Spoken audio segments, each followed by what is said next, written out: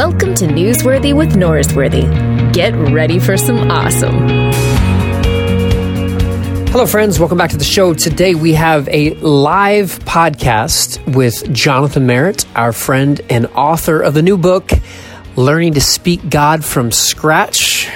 And we've got this podcast across the street from my home church of Westover Hills, and we are at the St. Matthew's Episcopal Church with our friend Merrill Wade. So he and I are hosting a conversation with Jonathan Merritt, and you're about to hear that one in just a second. But first, let me tell you about today's sponsor. It is Northeastern Seminary. Perhaps you're exploring a new opportunity to serve or have been invested in ministry for years, or you're somewhere in between. This is where Northeastern Seminary meets you. Between reading scripture and knowing how to live a life of faith, between having an idea of where the church is headed and being able to plan and articulate a vision, between relying on what you already know and being open to learning from others throughout the world. If you find yourself in this sacred space between, the certificate and degree programs at Northeastern Seminary are designed to equip you in the next phase of your ministry. Whether you have been called to be a faithful teacher, transformational leader, missional pastor, or biblical peacemaker, you can find a course of study that will prepare you to fulfill your purpose in God's creative and redemptive work in the world. Find out more at nes.edu/calling. That's nes.edu/calling. Go check out our friends at Northeastern Seminary. Now on to our conversation with Jonathan Merritt. That was good. Thanks. I practiced. You did? Yeah, and I heard two great sermons this morning in the back and right here. Yeah, Mary and Luke. So I had some grist for the mill. Yeah. I don't know what that means, but speaking of grist, speaking of the sermon this morning, we had a little phone conversation this afternoon, and you told me that I believe the phrase was, because words can create life. And so your words created life in me after they created death. You said, until this morning, I never really thought of you as like a serious individual. I think that was something along those lines. I don't remember the exact words. No, We've known each other for years. We have known each other for a long, long time. Yeah. How long have you known each other? Years. 7 years, maybe. Where did y'all meet each other? Not that tall. Your hair was that tall. My hair was that tall. We met, I guess I was on your podcast. Yeah, you were on my podcast. I was on his podcast. One of his books. Mm-hmm. I was on your podcast. Yeah. And then we... So here's the story. This is why this is taking place. Is you and I were on the phone a couple months back, and you were saying, I'm going to be in Austin, and I'm going to be at St. Matthew's doing an event. And I said, I know St. Matthew's. And I know them so well because Merrill one time invited himself and his entire church to join us on a Sunday morning. I love this. And I thought, well, if he can invite himself over for an entire Sunday morning service, I can invite myself into his event with you on a Sunday night. I feel like that's fair. Mm-hmm. I think that's fair. No complaints. Yeah. So the name of your podcast is Newsworthy with Norsworthy. Yeah. And you've had this. We're in the podcast now. I mean, you've had this podcast for, you say 7 years, 6 years, something like that? It's been a long time. Yeah. How many shows? Over probably 300-ish, maybe over 300 at this point.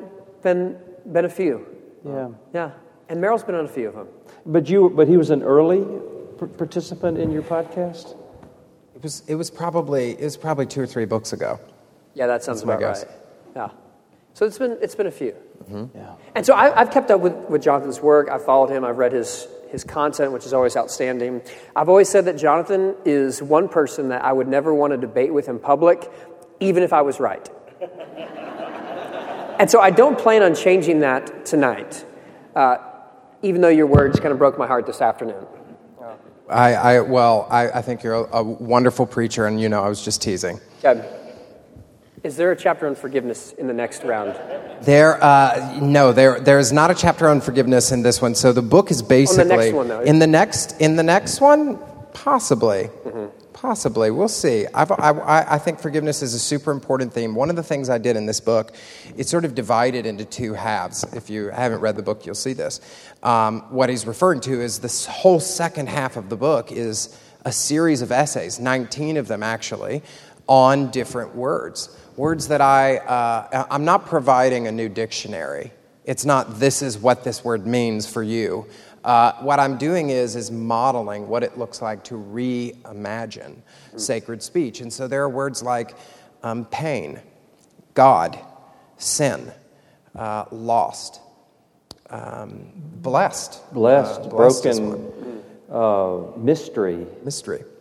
They're all in there. And so you say that there are kind of three options for what you can do with these words. Your premise is that people are speaking Christian less today than ever before. You have research that goes to support that from Barna. And in fact, what we should, maybe I'll set this up a little bit, because there's two trends that are happening in the United States, and they're happening everywhere, including a place like Austin. The first is that sacred words are vanishing. They're actually disappearing from the English language. How do we know this? Well, everything these days is like the 6 degrees of Google, so it's no surprise that this goes back to Google. Google compiled several years ago all of the published, written, recorded words in the English language from 1500s until present day, and they've made these searchable. So you give a speech and there's a transcript, a blog post, a book, a magazine, etc. It's all searchable. So what you can do is, you could be a 12-year-old who lives in Arkansas, and if you have an internet connection, you can actually search the frequency of word usage at any point in history. What we've found is that across the board, religious and spiritual words have been plummeting. Not just big, meaty theological words. You know, a word like sanctification, whatever that means, that one we would expect to decline. But also just common spiritual words. The word grace has declined. Courage declined. And by almost 50% over the last 50 years. Compassion words have plummeted.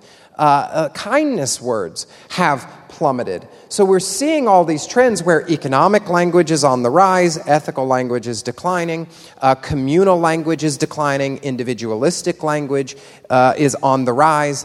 And what we found is that these words have shaped us, and they've shaped our culture in certain ways that we never realized before. The second trend is the death of spiritual conversations. That we no longer feel comfortable talking about God and faith and spirituality in our everyday lives. That includes our families, our friends, but also our coworkers, the people at the PTA meeting, etc. So when I did this study, I found that only 7% of Americans say they have a spiritual or religious conversation on a regular basis, which is only once a week. It's not that much. And only 13% of practicing Christians say the same thing.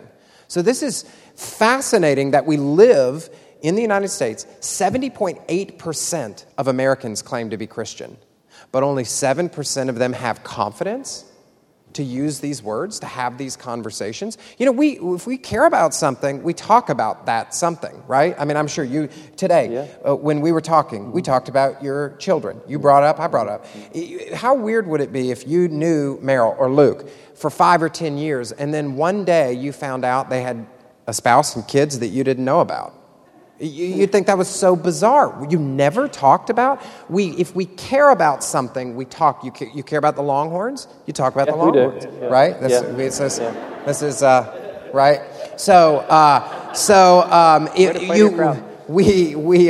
We talk about things we care about, and yet so many Americans say they care about spirituality, but they don't talk about it. Do you think it's based in fear of embarrassing themselves, or is it about coming off perhaps as too strong, zealot, kind of passionate believer type, just a strange person that might offend somebody? Well, we have in the book, I give you kind of the 13 top reasons, and they're all in these nice little infographics to make it really easy, but I divide it into kind of 3 categories. One is what you're referring to, which is what I call avoidance. That's people saying, I don't want somebody to think I'm an extremist. Yeah. I don't want somebody to think that I'm a religious extremist, right? Because that's not something you want to be in this day and age. So they avoid that because they don't want to be thought of in that way. Other people will say the number one answer people say why they don't have these conversations is religious and spiritual conversations tend to create fights and tension. And of course, if you've ever been at Thanksgiving and had Uncle Philip shaking a drumstick at you, telling you what he believes the Bible says, you can understand why people avoid these types of conversations. Yeah. There are a whole different group of people who say, I don't know what these words mean. And that's not just non-religious people. So many of us, and I realized this when I moved, when I relocated from Atlanta to New York City, I would have spiritual conversations and somebody would say, you said that word grace, or you said that word Christian. What does that mean? And I realized not only did they not understand what it meant, I didn't actually understand what it meant. The late Dallas Willard said, familiarity breeds unfamiliarity, and unfamiliarity breeds contempt. We've talked about these words. We've used them so often that some of them, we don't even know what they mean anymore. I mean, what does grace mean in a world where you lose a spouse long before their time? Right? What does forgiveness mean when somebody does violence to your family? We have to begin reimagining these things. Another great example, which I use in the book, we talked about this today, is the word pain. What does the word pain mean in a country where 100 million people suffer from chronic pain, not acute pain, not the kind that Tylenol will take care of, but chronic, nagging pain, the kind of pain that will not go away? We have to reimagine. This is a new cultural moment we're in, and these theological words have to be reimagined because so many of them, I think now, we don't feel, they are no longer competent to carry the weight of the world. So you say there's three options for what we can do with these words that are losing their place in the cultural lexicon that they used to have years before. Yes. So when a language is dying, there are three possible approaches. Two are bad. One is helpful. Well, do tell us what they are. I will tell you what they are. Yeah, come on, we'll listen. Yeah. So what I did, this book took me 4.5 years to write, and I took one whole year was spent just studying linguistics. And I became obsessed with dying languages. So I would just read about languages that die. It's really weird, but I did the work for you. You're welcome. So I was learning about dying languages because every year a lot of languages die, and they increasingly die. We have fewer and fewer languages that exist every year around the globe. And whenever a language is beginning to die out, there are three possible approaches. One is what I call fossilization. If a lot of fundamentalists, for example, they fossilize their words. You go into a lot of churches and they say, don't question what any of this means. We've already figured it out, right? My job is not to reimagine a word. It's just to do apologetics, to argue with you so that you now realize you had it wrong and I had it right. And now you agree with me. So if you go into, great example, and I'll pick on this particular stream of Christianity because they're not seated up here. But if you were to go into like one of these really rigid, like new Calvinist churches, like a reformed, a super conservative, like reformed church. And let's say you decide you want to go into that church and you go into Sunday school and you say, hey, yeah, I don't think that you guys really maybe have thought all the way through what salvation means or what sovereignty means. Maybe we should have a discussion about that. That's not going to work out real well for you. That's not up for discussion. So it's been fossilized. All of these words have been sort of dipped in liquid amber, and they're now untouchable. They're sealed off. That is that process of protecting words is the fastest way to kill a language. When you just say, "Don't touch my words." But some might say, if the word salvation means X, we don't need to change it because that's what the word means. And if this is what sovereignty is, then why do we need to reimagine? Because truth is truth. Therefore, why do we need to change it? It should be in the Jurassic Park recipe like you just described. Great question. It's because of this. Linguists are like podcasters, pastors, columnists. They don't agree on much, but they do agree on this. Languages either change or die, period. There is no exception of this in the history of the human civilization. They will change or they will die. Every language is always moving toward either evolution or extinction, and there are 0.00 exceptions to this. Right? I'm not arguing for my point of view. I'm just informing the world of exactly what every linguist will tell you happens. And if you look at the Christian language, you find that's the way it's been behaving for all time. They've always been changing. A great example, and I'll go off on a little bit of a tangent because you brought this up. One of the best examples in the book is the word sin.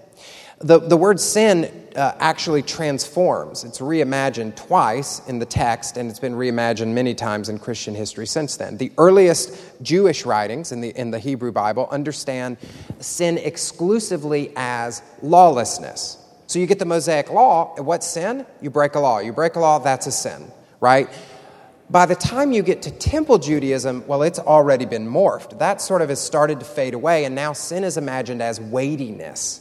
So you remember like the high priest, if you've ever read the Old Testament, you'll remember the high priest would, every year you have the Day of Atonement, he would call together the community and they would bring the scapegoat, you'd lay your hands on the scapegoat, right? That the weight had descended, weight of sin, and it was communal, not individual, right? You didn't have your own Day of Atonement, we just needed one for the group. So it was a communal understanding of sin. We would put the weight on the scapegoat, chase it out of town, the weight would be lifted, but it wasn't permanent, so it would start to lower again. By the time Jesus comes along, we're not even talking about sin as weightiness. You're not even going to find that in the New Testament. Now it has this kind of, because you've got this like, the Greco-Roman Empire has like early financial markets, you've got it understood in economic terms. So Paul comes along and says, the wages of sin is death. Well, if you put Paul into a time machine and send him back, the high priest will have no idea what he's talking about because that understanding of sin is non-existent. It's not he's choosing from many conceptions. That conception has never come about. Jesus even plays with that word a little more and says, well, if there's a cosmic bank account and I'm debiting from that when I sin, could it work in the opposite way? So Jesus says, store up for yourself treasures in heaven that will not decay but will shine in the age to come. You can actually make deposits into this bank account.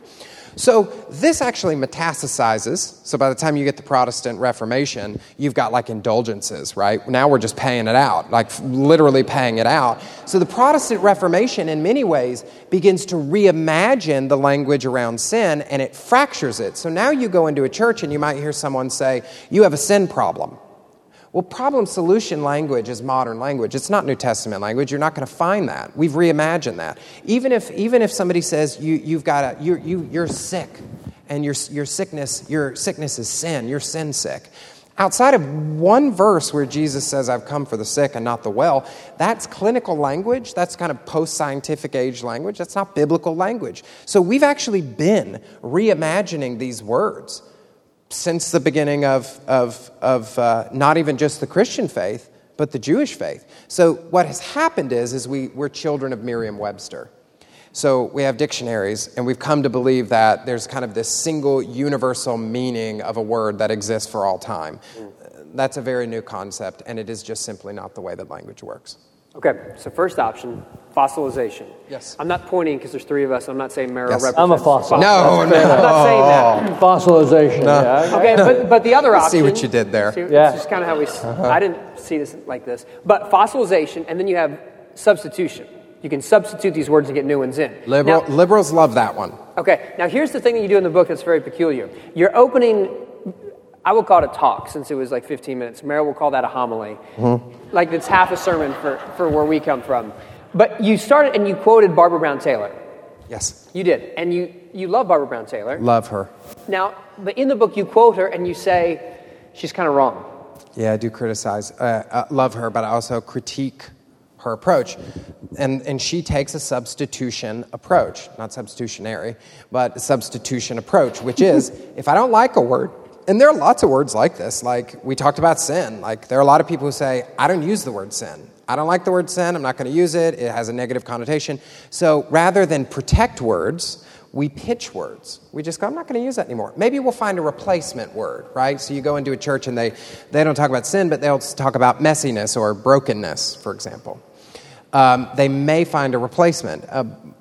Barbara Brown Taylor and Rob Bell, two people I interact with in the book, have both said they don't really use the word God anymore because it just carries so much baggage. And so they've just said, we're just not going to use that. So they use a replacement word. And you know people like this. They talk about the universe, but they're just using a different container to put the same idea in. It's not really a workable approach. One, it's not scalable because you just pitch all the words out and then you have nothing holy. You've got no holy language left. There's nothing left to build on. You've gotten rid of all your words. Two, it solves a problem that doesn't exist. There's nothing inherently offensive about a word. Nobody is offended when you put the letter S next to the letter I next to the letter N. A word is an empty cardboard box. It's the idea inside of it that you have a problem with. So if you just change out the cardboard box, but you don't mess with the idea, you haven't done anything. Yeah. The other problem is we call ourselves, and so do Jews and Muslims, we call ourselves as Christians people of the book, which means we have a sacred text. So you just stop using the word sin, but eventually you come back to the text, you have the gospel readings that we have today, and you end up bumping into that word again, and you realize it didn't go anywhere. You just stopped using it. So what I argue for in the book is the third approach, which is language transformation, which is that we as a community of Jesus followers, or from whatever your faith you come from, but for me as a Christian, I write as a Christian, that us as Jesus followers, that we would come together around these words. The words that we struggle with, that get stuck in our throats because they've become so negative in meaning, or the words that have been hollowed out. The words that we love and we believe in, a word like grace, it's like, biting a cloud. What does that mean? That we would come together as a community and we would start to reimagine these words afresh. That essentially is what restores confidence in the vocabulary of faith. Let's do a little experiment. Just anybody listening to him talk about words that are becoming bankrupt and fossilized. Now, think of a word that you associate with your faith or with Christian tradition, and just throw a couple of words out for us. Any word that bothers you, intrigues you, frustrates you. Anybody? What? Genuflect. She's not from the Church of Christ. Yeah. So a genuflection is a Latin word where it means you're going to kneel forward towards something you're honoring, right? So a genuflect is in our church an optional way of reverencing God's presence at the altar. But does that word really bother you? Genuflect? Well, I always thought of this as a kid. Oh. Yeah. So that's actually one of the primary drivers is confusion. So if you're confused about words, if you think it's one thing and then it does, and then it means another thing, you won't use it. And this is why it's interesting. Older generations are actually less likely to have spiritual conversations than younger generations. You would think it'd be opposite, right? You hear on TV all these people talking about we're becoming secular and pluralistic and all these things. But what happens is the older you get, the rules change. And you don't know the rules anymore. You start to become confused. Wait, does that mean this or does that mean this? And then you say, you know what, to heck with it. I'm not going to use any of these words because I don't know what they mean. And many of us have grown up in faith traditions where there's so much emphasis placed on speaking God precisely that if you don't know the rules, well, what's offensive, what's politically correct, what you don't know, you just say, I'm just going to back out of it. I'll let the priest say what the priest says, and I'll listen, and I'll just kind of believe whatever I believe, but I'm not going to speak it in public because I don't know what the rules are. So confusion is one of the main drivers, particularly among older individuals. And when I say older, I just mean people who are say you're midlife or later. Once you start to feel like this world is changing and the rules are changing, if you get confused about a word, you'll stop using it. Somebody else had a word over here. Holy. Tell us why. What is the frustration there? Not so much me, I think it's just lost its way. The world doesn't have the concept of something sacred, something that you can't get home. We want to be able to micromanage everything, our words included. So something that is covered in mysticism is foreign. You can't look at it through a microscope. So it's the word holy is just losing its meaning. And so people are afraid to use it. It's awkward. Yeah. I appreciate that. And some people are afraid. So another thing we saw in the research was people say, I don't want to be thought of as religious. What they really mean, I think, when they say that is they don't want to be seen as self-righteous. And so when you use a word like holy or sacred, it seems to divide. So if you talk about a holy moment or a holy rite or a holy ritual, it sort of divides, and it can feel, in many ways, a lot of just kind of basic words that describe sacredness over and against something else, right? Unholy. If you say it's holy, it assumes unholy, and people get antsy about that. So there are a lot of people that will avoid giving, they avoid labeling something as holy. And yet, what do you call something that stirs you in a way that you really can't describe, that touches on something that is not even of this world? You have to have a word for that. And there are a lot of people that have holy experiences, and they have holy moments, and they engage in holy rituals, and they don't have any words to describe it because they're afraid of using a word like that. So words are always changing. Words are always evolving.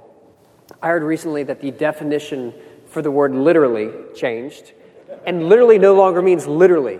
Right. And so the word has been like destroyed, like the word awesome, to like overwhelmed in the sense of like transcendence, and now it just means like when a surfer sees a great wave.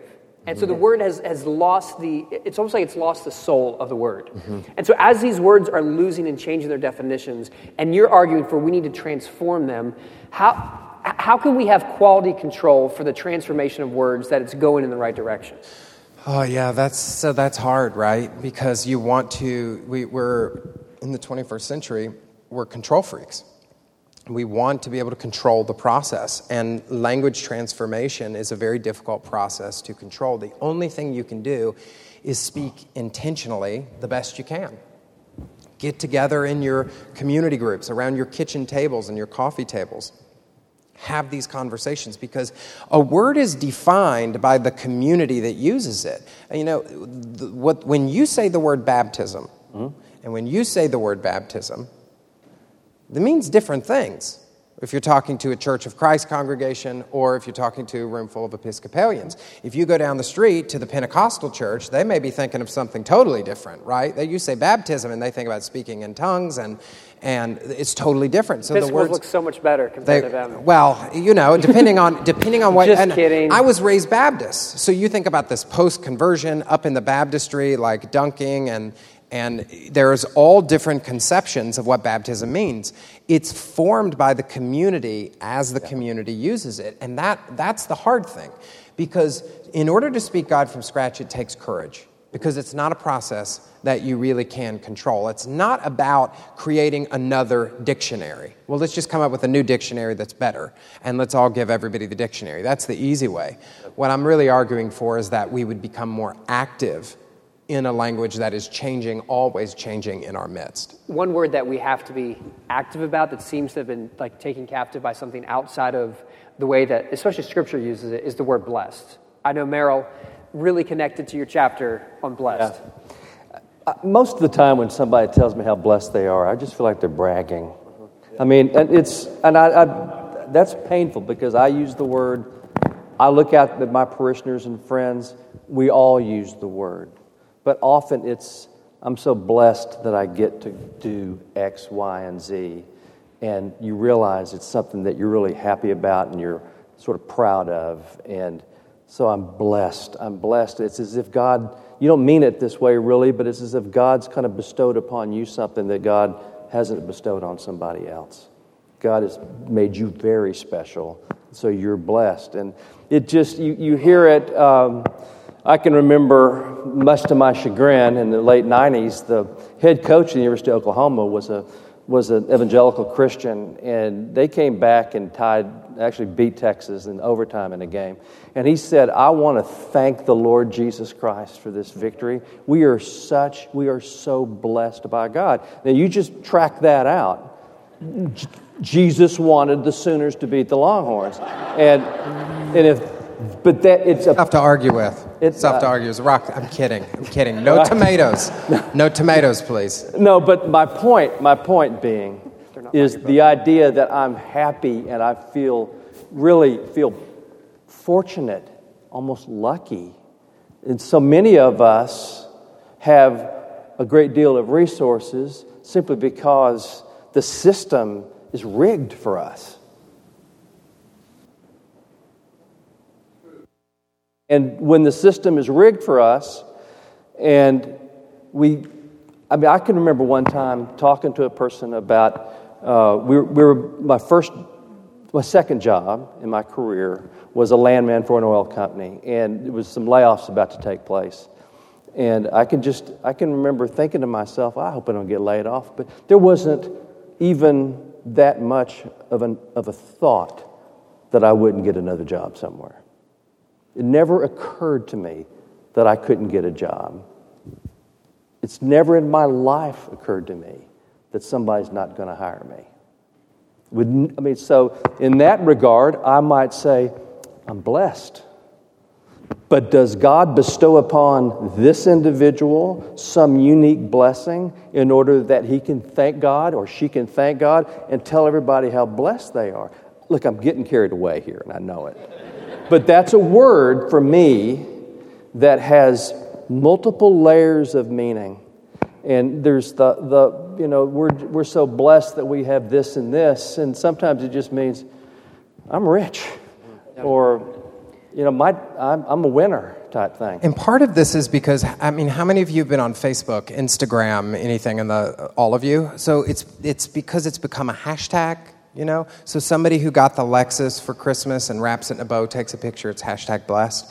So it tends, or you're in Punta Cana and you're with your adoring husband, or at least the person who, according to all the pictures, is adoring, but may or may not be. And so it's always hashtag blessed. And I'm the guy, Scripture, you go back to Scripture and it says every good and perfect gift comes from above. And so what does that mean? Is there ever a material blessing? But what about everything else? What about the things that are not external, but they're internal? Mm-hmm. What about the things that are not materialistic? What about just a sense of peace? That will never show up on your Facebook feed, but that's a blessing. The problem is that our conception now has become materialistic and consumeristic, and so there's no understanding of blessing as just a kind word that your coworker gave you in the lowest moment. What a blessing that was, right? And that's something that what often happens is now we've associated blessings with privilege. Yeah. And I think that we've reduced the word blessing to something. It's certainly when you think of Jesus's lengthiest conversation about blessings in the Sermon on the Mount. How many times do you see someone showing up on their Instagram feed how meek they are, or how poor in spirit they are, right? Or, man, today I was persecuted for righteousness' sake. Hashtag blessed. Hashtag blessed. You're never going to see that, right? And so what would it look like if we began to reimagine this word that would be accessible to all people? But it seems that what happens in those moments is you got the car, you're grateful for it, and you're reaching for language that somehow attributes this to God. And so the language that you have is, I've heard the word blessed, so I'm going to grab that one. And I think people genuinely don't have the vocabulary to be able to use in that moment correctly. Well, and part of it is because the type of conversation that we have just had here, we're not having those conversations. Nobody is calling into question whether we're using words in ways that are life-giving and responsible, or whether they are oppressive, whether they are misrepresenting who we believe God is. And so what I talk about in the book, in the end, I have this how-to guide for seekers and speakers where I say, why don't we get together and have conversations just like this? Like all of us have these conversations, and we take a word there where we feel a tension, and we say, hey, that word blessed keeps showing up. And we should say to each other, let me tell you how it makes me feel, because I'll never buy the Lexus. I see the word blessed come up with the newborn baby, and I had 6 miscarriages, and I never had any kids. So, what does that mean? Am I not blessed? Does God not love me? Maybe we could have those kinds of conversations in community and become more responsible, more intentional God speakers. That's really what I'm arguing for. You said you had 1,000 conversations? We talked to, not me personally, I had to hire a firm. I had to commission a firm, the Barna Group. Yeah. We actually talked to almost 1,100 individuals. And so we asked them a series of questions and then logged those and then quantified it. So that's the data in the book, is the data that was done through that poll. And so it was a poll, and it led to the writing of the book. It kind of gave you the backbone of the book and the project itself. As you talk to people, what kind of feedback are you getting? One of the things, I'll give you some feedback, is that we're going to use your book in a class here for the next several weeks. 4 weeks at St. Matthew's. And that's important for us to do that, to get to know you, and then personally, with this experience of getting to know you, to begin to practice the craft of talking about various words, maybe some that are not in the book, and begin to give each other a kind of encouragement and confidence in using these words. And that's what we're looking to do. You know, what had happened was I had written 3 books by the time I was 30, and what I was at least. Oh, you're blessed. So I was blessed. Trust me, I did not make very much money on those books, so this is not as blessed as you probably think.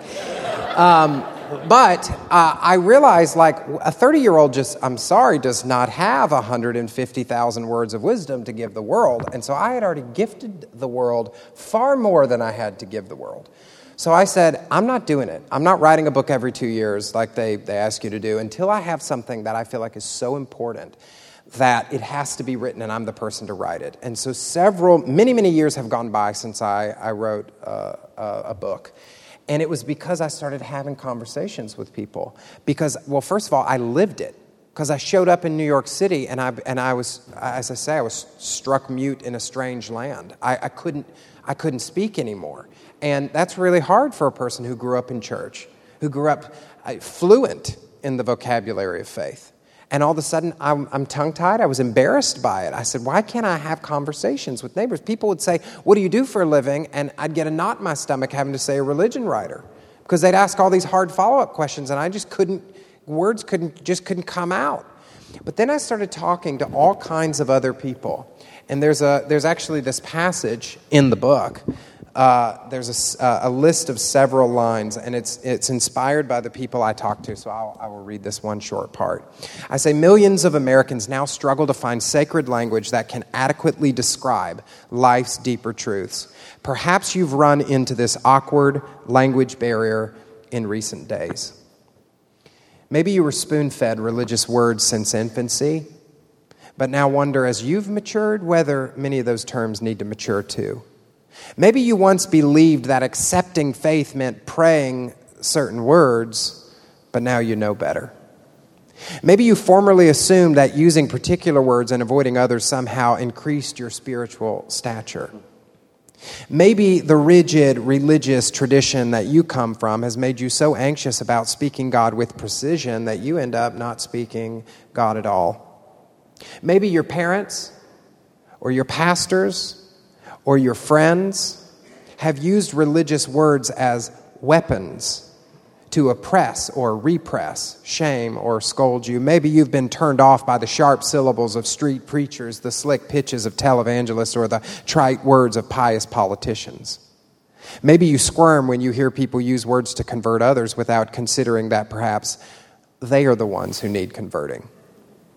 Maybe you still walk into church most weeks, but you object to what you hear while you're there. This is what I was hearing from people all across the country, people giving me these, and I always listen, when I write a book, I always listen for things I call pings. People articulating the same thing over and over and over. I bet there were many of you out there, when you heard that, you said, yeah, my dad, my mom, they use this language, and that's one of the reasons why I shrink back from this. I don't really want to go there. Maybe I'm afraid of what people will think about me if I use this language. I hear these from people from not just in New York City, but from Florida to Texas to California to Wyoming, all over, people are saying the same thing. They're saying they have spiritual lockjaw and they need, for lack of a better term, a little spiritual speech therapy. Yeah. You were interviewed by the Statesman for this event, and one of the things you said in the interview was how neat it was to have two churches coming from kind of different traditional backgrounds, different denominations coming together, and how this is the kind of conversation that you want to help facilitate. How do you see that taking place? Yeah, because to speak God from scratch, what you don't want to do is get together a bunch of people who think and talk just like you and then just create an echo chamber. You want to invite in people different races, different genders, different socioeconomic status. Bring people in because it's that contextualization where somebody says, hey, y'all rich white folks, y'all use this word this way. Let me tell you why it hurts people who come from my community. And you go, oh my gosh, I never knew that word wasn't working well for everybody.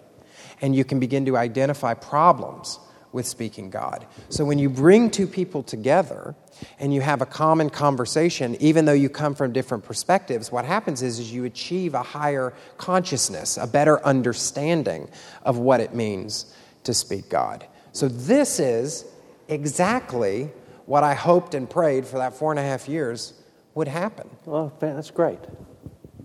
That's really great. That's very exciting because speaking to our friends at Westover and our parishioners here at St. Matthew's, this surprising friendship is going to advance both of our congregations, is going to help us with major challenges, especially challenges of mission with hurting people, children in the 4th grade who are undernourished, are being taught bad things at home, need support, need mentoring. We're going to be coming together to support Pillow Elementary together. These are important works that we do together, and it's not necessary for us to have exactly the same list of beliefs or statement of faith, because what we already know that every time we get together, something sparks within us, and there's this sense of we need more time together. And so I think this particular project of mixing the churches, and anyone here that is here for Jonathan, maybe read about this in the newspaper, we will be having opportunities for people to talk about these words. And there's a lot of words. I mean, the word salvation is all over the place in terms of its meanings. And there's a lot of things that we can do in terms of these conversations to give each other, as you said, courage, but also to enjoy. If you're like me, I just enjoy seeing how many ways people experience a conversation itself. What they learn, what they don't learn, what they take away. I gave a talk this morning, and one of the persons here in the room said to me, I don't think you meant to say what you said. And he was right. I didn't mean to say, I'm talking to Warren right there. You were right. I said something. It's not exactly what I meant to say. And sometimes it's just a poor use of words. Sometimes it's because the actual word we use is not discussed enough. And so just having conversations, I think, would be really important. We can do that. And to your credit, and for all of you who attend these churches, first of all, this doesn't happen. You do not realize how rare... I've never heard of this. For Episcopalian Church of Christ, I've never heard of this. And it takes... Really, I haven't. I'm telling you, I get back to... I'm in a Dear Diary. You're not going to believe what happened. Talk to you soon, Diary. Jonathan. So it never happens, and one of the reasons it doesn't happen is because you don't get two churches this close together who have two pastors who are comfortable enough in their own skin, and they don't come with all of this pride and hubris to say, it's really about the mission, it's really about loving the least of these in this community, and it's pretty exceptional to watch. Yeah, thank you. I'd agree. We're both really humble. Yes, thank you.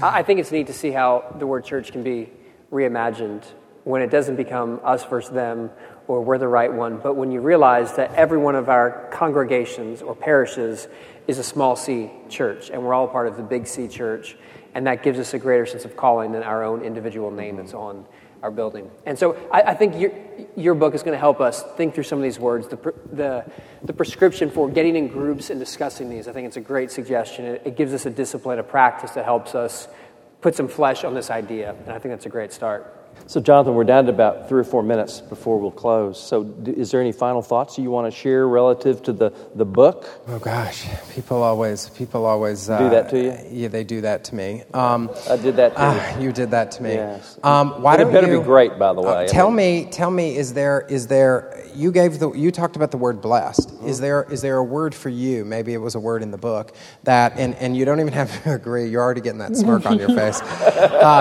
There was a word that sticks out to to you that you at least say, man, that really is one of the words that we need to reimagine? Yes. Okay, I think this was, this is page 14 of my copy. I think you were writing, this is about when you started writing the book. I was a geeky kid with a goofy haircut and no discernible sense of style. So that was really neat that you were talking about that. Thank you. Thank you. That was with there. Oh, it says in high school. Oh, I thought that was when you started writing. No. Okay, that was my first one. I appreciate that. That's really, what you got out of the book. That was very germane. Yeah. Thank you. Thanks. Good job. I think the conversation, here's one of my favorite quotes you referenced from C.S. Lewis, is that God whispers to us in our pleasures, God speaks in our conscience, but shouts in our pain. And you talk about your chronic pain. And for much of my lifetime, my mom's disability and struggle with chronic pain has changed the face of our family. My dad's a psychologist, and his dissertation is in chronic pain. And so this is what he deals with professionally, and this is what we have dealt with as a family with my mom. And so your conversation about that and understanding pain and what does it look like, I think the language you used just earlier was when a handful of Advil doesn't take away the pain, and you live with this. I thought that was very valuable. And I think, like you said, there are hundreds of thousands of people who live in chronic pain, and most don't understand anything beyond acute pain that can be treated and changed. Yeah, there's, what I say in the book is some of the words that I talk about, some of those words I chose and some of the words chose me. I woke up one morning and I couldn't feel my hands. And I write about this in the book, which is a frightening thing for a writer. I don't have a salary. I eat what I kill, So if I can't use my hands, I can't pay the rent. It's a problem. And it spread. It began to spread to my arms, to my shoulder, to my neck, and it sent me into this spiral. And it was the word pain choosing me. Yeah. And so what I do in the book is I begin to realize that we really have to reimagine that word. There are some communities that talk about pain as if it's just the most wonderful thing in the world. You go into like neo-monastic communities, you go into, in really extreme cases, a self-flagellation or people who crucify themselves in the desert. They say that's the place where you meet God. You meet God in pain, you meet God in suffering, and that's where you meet God. That's a real tough thing to swallow when you're in the midst of pain, because I'm not choosing to do it. I'm not going out to the desert. The desert came to me. The other group, and you find this in a lot of prosperity gospel communities and sort of tacitly in a lot of evangelical communities, which is pain is always terrible, it's horrible, and God just wants you to get rid of it. And it's usually due to lack of faith or to the presence of sin.